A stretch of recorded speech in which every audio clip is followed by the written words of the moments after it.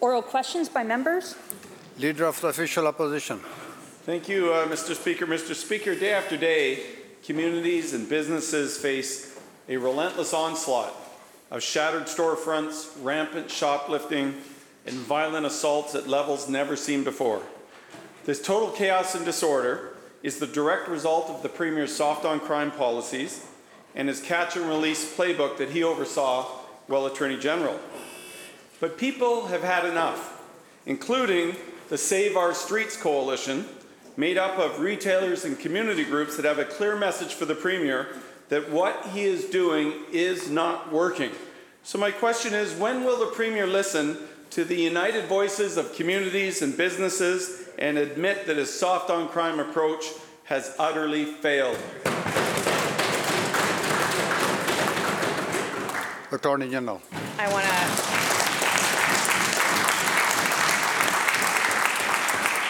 I thank the member for the question, Mr. Speaker. Public safety is very important. Every British Columbian deserves to feel safe in this province.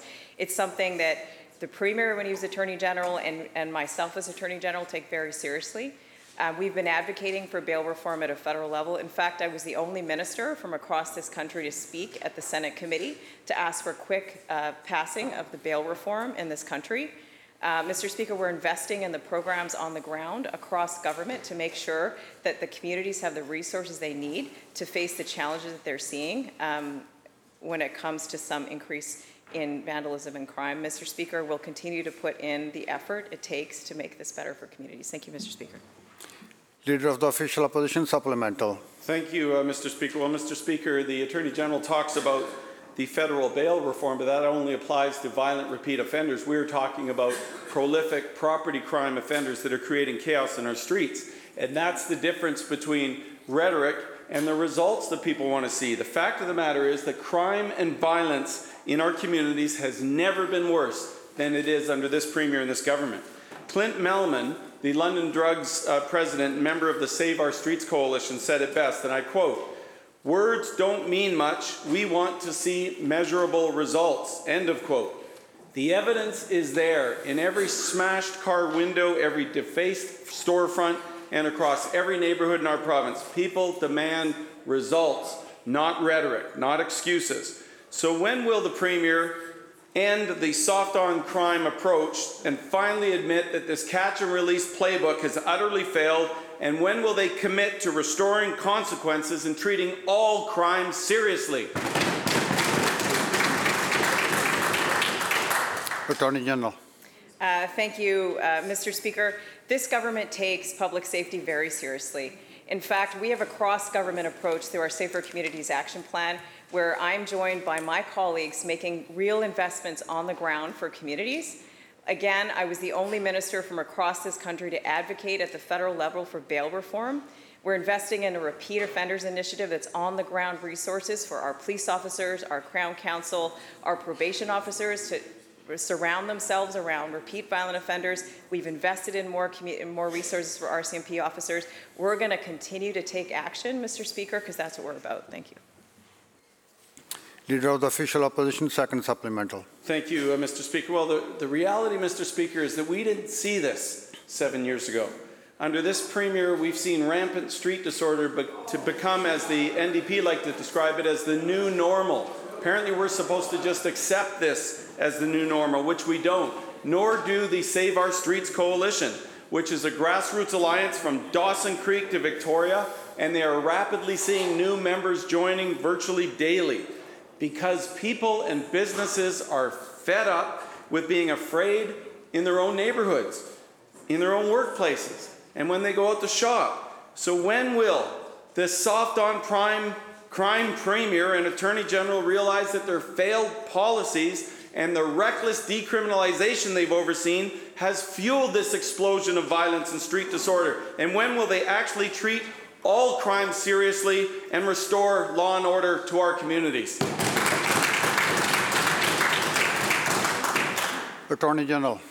Mr. Speaker, we've been investing in resources on the ground across communities to address the challenges that they're facing. In fact, communities across North America and this country are facing challenges when it comes to some incidents of crime. We know that communities need support, and we're doing that, Mr. Speaker. I had the chance to visit the repeat offender initiatives in Surrey and Vancouver that have been up and running for 4 months, 5 months now, and have 300 cases referred to them. They are looking at the most prolific offenders right now and figuring out how to keep communities safe by keeping them off the streets. And it's working, Mr. Speaker. And that was a program that was around in 2012 that was cut by that government. Mr. Speaker, we will continue to make invest in the resources needed to make the situation better. Thank you.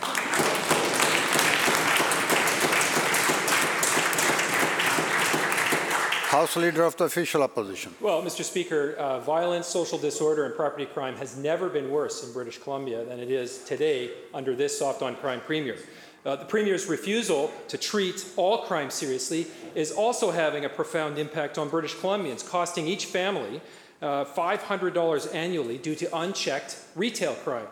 The Save Our Streets Coalition highlights the huge costs of spiraling theft, a fact highlighted by the second wave of Operation Barcode by Vancouver Police, which netted 258 arrests and $57,000 in stolen merchandise. Now, despite the best efforts of police, under this Premier's catch-and-release justice system, nearly half of these arrests did not lead to charges. Incredible. When will the Premier stop his catch-and-release approach to the justice in this province and treat all crime, including property crimes, seriously and with urgency? Hear, hear. Attorney General. Thank you, Mr. Speaker. I just want to correct a statistic there, which is just not true. Of the files that the BC Prosecution Service received from the VPD related to the Barcode project, over 83% were approved for charges.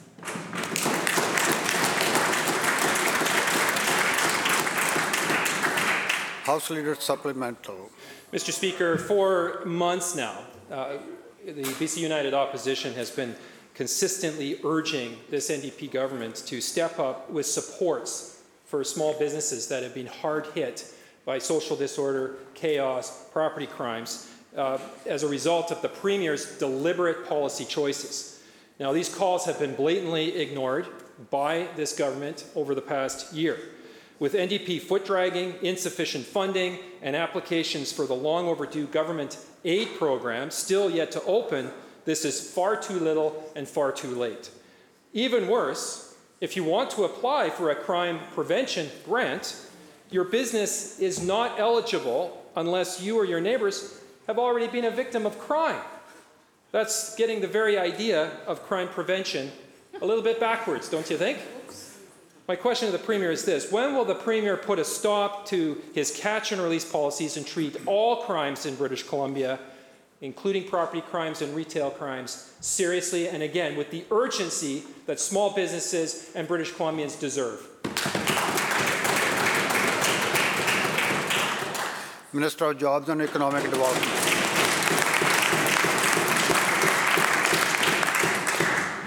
Thank you, Honourable Speaker. Thank you to the member opposite for the question. We are seeing challenges for small businesses in downtown cores all across Canada, all across North America. It's a concerning trend. Incidences of violence and crime, they worry us. It's important that small businesses and people working in small businesses feel safe. That's why we're doing a number of different things to address this challenge. The Safer Community Action Plan is a very important part of it. But also, we met with small businesses and heard from them that they need some direct support. Our Securing Small Business Rebate is $2,000 to help small businesses that have been impacted, graffiti, break-ins, the like. It also can cover the deductible because, of course, businesses also have insurance, so the deductible can be used. The $1,000 is in addition to that to allow small businesses to purchase things like cameras and roll downs to provide some protection. The whole $3,000 can be applied for as of November 22nd, and it's backdated to January 1st, all of this year.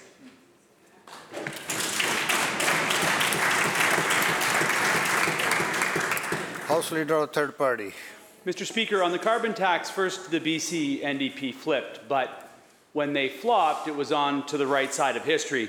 And while the United Liberal Conservatives chase runaway political rhetoric, this BC NDP government remains committed to the carbon tax.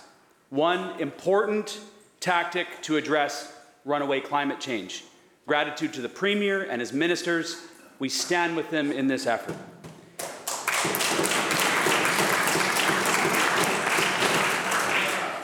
On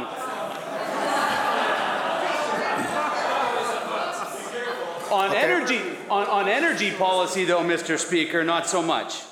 They failed to set binding climate targets, to track and report progress, and most notably to rapidly wind down fossil fuel production. Approving LNG Canada, Woodfibre LNG, and Cedar LNG make it impossible for us to honestly achieve our climate targets. And they lock fracking and LNG exports for decades. These are the opposites of climate action. The Premier stated we cannot continue to expand fossil fuel infrastructure and hit our climate goals. Honourable Speaker, my question is to the Premier.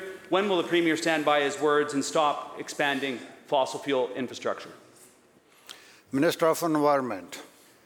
Thank you very much, Mr. Speaker, and thank you to the member both for the question and for his obvious commitment to action on climate change. We do, however, disagree on a number of matters. The member opposite and many people unfortunately focus on a narrow band to say none of the actions that we're taking in our comprehensive Clean BC plan is a commitment to meeting our climate targets. That's simply not true.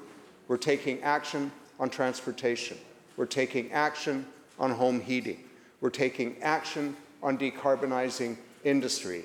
And we are taking action through our new Energy Action Framework in developing a regulatory cap on emissions from the oil and gas sector to meet our target of a minimum 33% reduction by 2030. That's what we're doing. We're also focusing through the major projects in Clean Energy Office on encouraging and supporting the development of clean energy and clean energy technologies in all its forms, as recently witnessed with the agreement of our Premier and the Premier of Newfoundland and Labrador to collaborate on hydrogen production.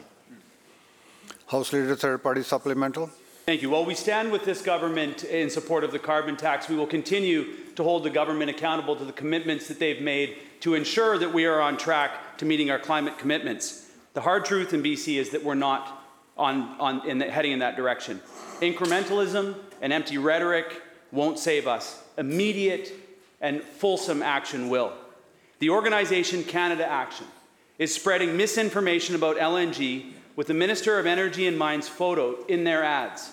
Does she know that she's become the face of LNG and greenwashing? LNG does not reduce global emissions, as leading experts have repeated time and again. LNG will not be net zero, regardless of how many carbon offsets they purchase. So my question, Honourable Speaker, is to the Minister of Energy. What will she do to ensure that she does not continue to be the face of LNG in their misleading ad campaigns? Minister of Energy and Mines. Thank you very much, Honourable Speaker. Thank you, and thank you to the member for the question. And yes, he's absolutely correct that my face may have appeared on ads of what companies want to put out there. Mr. Speaker, it doesn't change what this government stands for, and it doesn't change what I stand for. Mr. Speaker, following on the words of the Minister of Environment, this government takes climate action extremely seriously, has set in ambitious targets and a comprehensive Clean BC plan that has an extensive set of policies across all sectors to drive our emissions down. We know that we need to do this in a way that works for communities and works for people, and that's why we set up the new Energy Action Framework. We have the oil and gas emissions cap that's coming in. We know that this society is transitioning from fossil fuels into clean energy. The Clean Energy and Major Projects Office has been stood up to direct companies into government so that we can help them through the regulatory processes. We can help them make their final investment decisions. We've seen so much interest in hydrogen. We're seeing interest in biofuels. We know that mines want to electrify. We're working directly with Indigenous nations, with First Nations, to increase their equity stakes and the benefits that they'll receive from clean energy. Mr. Speaker, we are going to stay focused on this, laser focused on this. I appreciate the members' attention to this, and I appreciate the question. Thank you.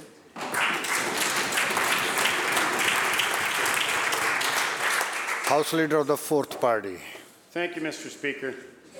Mr. Speaker, during the COVID-19 crisis, everyday, hardworking people were sucked into a whirlpool of chaos caused by constantly changing rules, brutal restrictions on people's personal freedoms, and a heavy-handed approach that especially failed the most vulnerable British Columbians. Today, Mr. Speaker, British Columbia stands alone, against all evidence, as one of the only jurisdictions in the world to ban healthcare workers who choose not to take the jab because of ideological agenda of this extreme leftist NDP government and their unelected bureaucrats. In the midst of a healthcare staffing crisis, Dr. Bonnie Henry and this NDP government have banned thousands of healthcare workers from working in BC's hospitals, clinics, doctors' offices, and ERs. This NDP government is failing working-class, everyday British Columbians, Question, member. and so is Dr. Henry. Question. Enough's enough. Enough's enough. Question, member. Mr. Speaker. Members, hold it. Member, question, please. Thank you, Mr. Speaker. My question to this NDP Premier, will he fire Dr. Bonnie Henry and hire back the thousands of healthcare workers who were wrongly kicked to the curb? Minister of Health.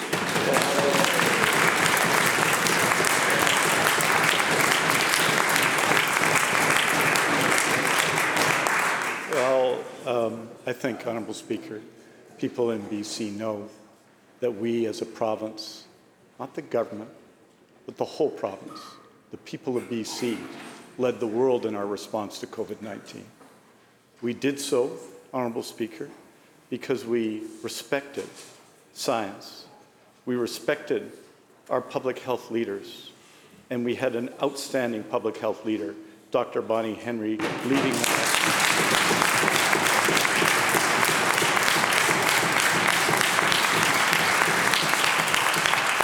There are jurisdictions that have intervened to fire their provincial health officer.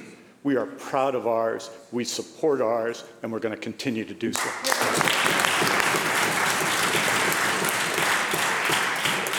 House Leader of the Fourth Party Supplemental.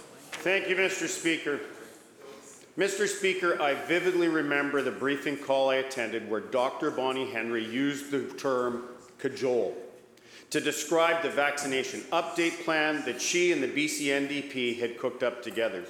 The Cambridge Dictionary defines the word cajole as, and I quote, cajole, to persuade someone to do something they might not want to do by pleasant talk and sometimes false promises, unquote.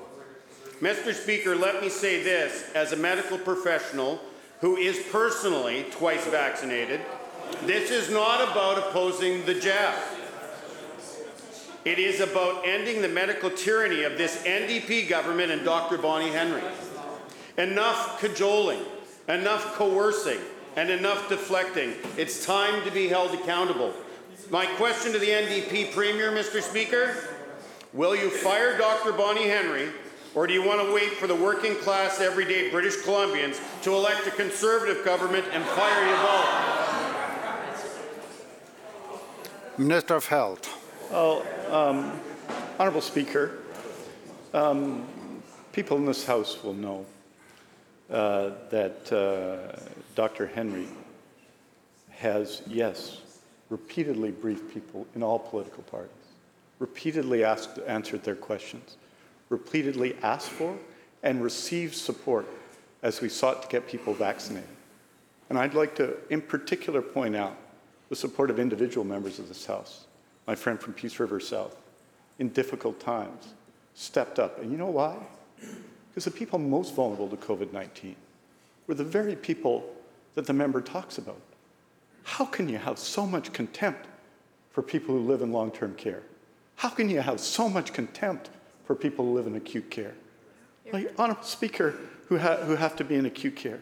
How can you have, Honourable Speaker, when we know that it's the most vulnerable, who are most vulnerable to COVID-19, how can you take the view that we should have abandoned them? We had the best record I think, in Canada in response. And we had the best record in Canada in response because Dr. Henry listened to people, she engaged with people, and she applied the best possible science to decisions, including, Honourable Speaker, the one the member is referring to. She is a great public health leader.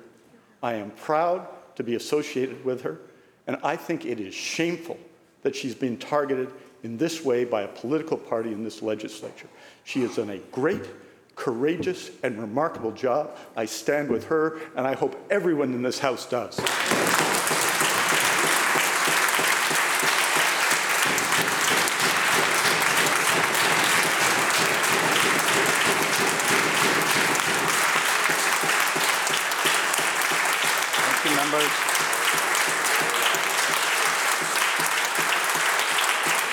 Thank you, members. Member for Caribou-Chilcotin. Well, thank you, Mr. Speaker. Violence and social disorder has never been worse in this province. Melanie and Troy of Walkrite Shoe Store are casualties of this Premier's failed catch-and-release policies. Last week, thieves shattered their store's large display window with a large rock and looted their business. Amid shattered glass, Melanie says, and I quote, "More importantly, they stole our family's livelihood, yet we are just supposed to shrug it off again. Repeat offenders aren't being held responsible, and they know there are no consequences," end quote. Mr. Speaker, when will this soft-on-crime Premier end his failed catch-and-release policies and restore accountability so that crimes have consequences in this province? Attorney General. Mr. Speaker, everybody in this province deserves to feel safe. When we hear about incidents of violence and vandalism, of course, we're all concerned. This isn't a government of taking action, and we're facing those challenges on all fronts. Mr. Speaker, we have a Safer Communities Action Plan. Me and my colleagues across government are investing in the types of resources that we know make a difference, including we're hiring more RCMP officers in communities throughout BC, especially rural communities. We've stood up 12 repeat violent offender and intervention hubs, and those hubs are now up to close to 300 individuals, where they're circling around the most violent repeat offenders to making sure that these people are kept off the street. Mr. Speaker, we're investing in CAR programs to help with the mental health crisis. We're creating peer-assisted care teams to support people in crisis across this province. We are tackling this issue on every front, Mr. Speaker, and we're going to continue to do so. Thank you. Member for Surrey South. Thank you, Mr. Speaker. We hear more examples every day about emboldened criminals.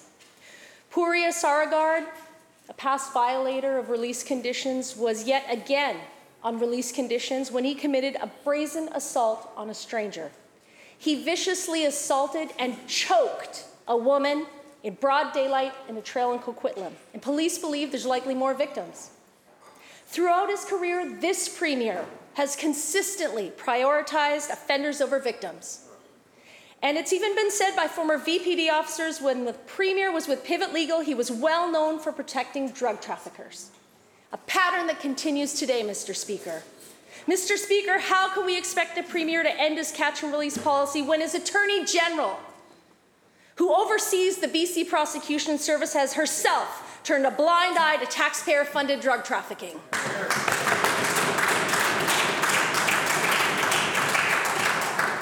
Attorney General. Mr. Speaker, I want to start by saying when we hear about incidents of that violence and crime in community, of course, it's disturbing and it's for all of us. And we know that we need to take action. We are taking action, Mr. Speaker. It's a challenge that's been faced by communities across North America and Canada. I want to say that I see the impact of the resources that we're having on the ground right now. Repeat violent offending is a serious concern that we're tackling head on. We know that repeat violent offenders need to be kept off the street to keep communities safe, and we're tackling that on all fronts, Mr. Speaker. We are asking for bail reform at the federal level. We've led the charge across this country when it comes to that bail reform, and will continue to do so. I'm informed that it passed at the Senate today. I'll be speaking with Minister Barani to come up, to continue to advocate for that to pass quickly through the House of Commons. We need to keep at this issue, Mr. Speaker, and we're standing with communities to make sure that they're safe.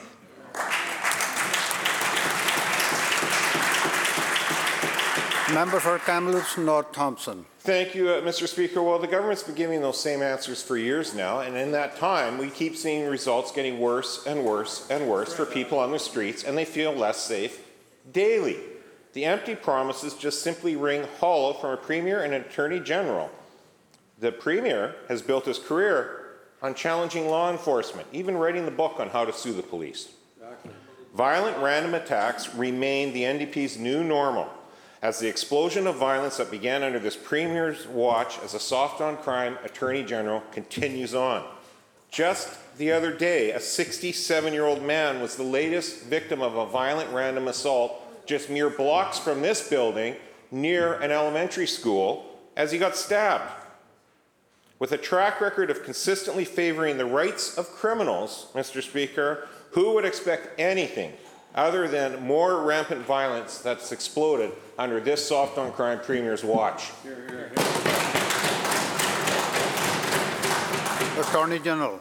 Thank you, Mr. Speaker. I've talked already about the programs that we're investing in, but I want to talk a little bit more about my visit to the Repeat Violent Offender Initiative hubs in Surrey and Vancouver, where I got to meet frontline workers, including probation officers and Crown Counsel, that are grateful for the resources we've given them to circle around repeat violent offenders, to make sure that they have better information when it comes to putting these people behind bars, to make sure they can problem solve, to see what that individual needs to break the cycle of violence and criminal activity. Mr. Speaker, we know that those 12 hubs across the province are working, and I'm glad that we're making that investment. Mr. Speaker, we had a program like this in 2012, and we know that that program was responsible for a reduction in repeat offending by 40%. They cut that program, Mr. Speaker. We're going to continue to invest in the resources that we need to make this issue better. Thank you, Mr. Speaker.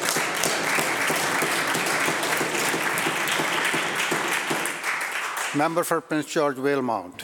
Well, the attorney and the government can try to blame everyone else, but growing social disorder and crime rests squarely on this Premier's shoulders. The Premier's anti-law enforcement track record is crystal clear. In fact, this Premier authored a book called How to Sue the Police, and he also distributed laminated cards to drug dealers arming street-level criminals with the tactics to evade the police. Ex-Sergeant and VPD veteran Curtis Robinson says, and I quote, "The Premier stood in the way of active and effective enforcement.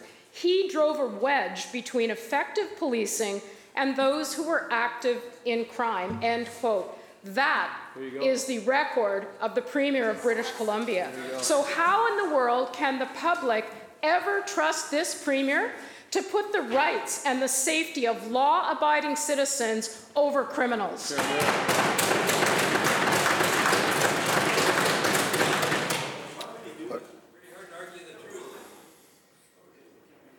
Attorney General. Thank you, Mr. Speaker. I think the party opposite wants British Columbians to forget the cuts that they made across this province that hurt people and contributed to the challenges that we're facing today. They were wrong in their approach then. They made devastating cuts to social services. They help prevent crime and keep communities safe. They cut housing, they cut social services across this province. Mr. Speaker, we are doing the work to make our systems better, to respond to the challenges that we see today, and we will continue to do that work. Thank you, Mr.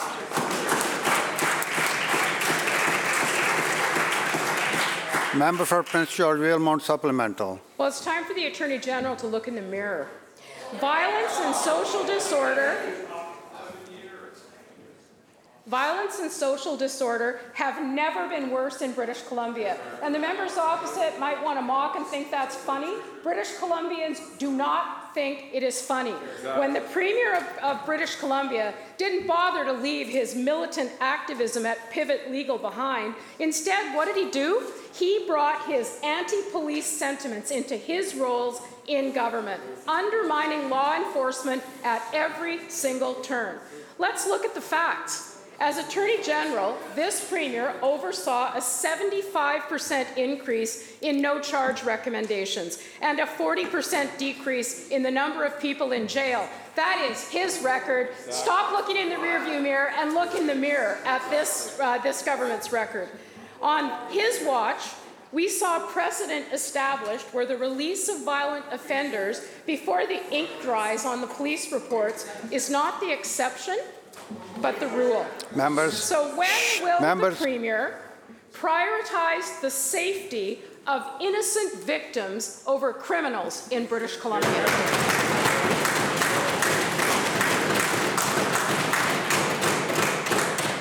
Attorney General. Thank you, Mr. Speaker. Let's talk about turning a blind eye. What about money laundering in this province?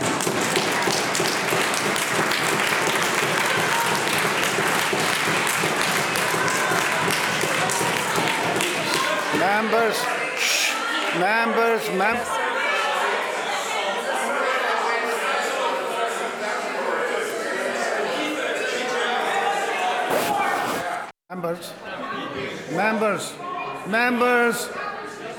members will come to order now.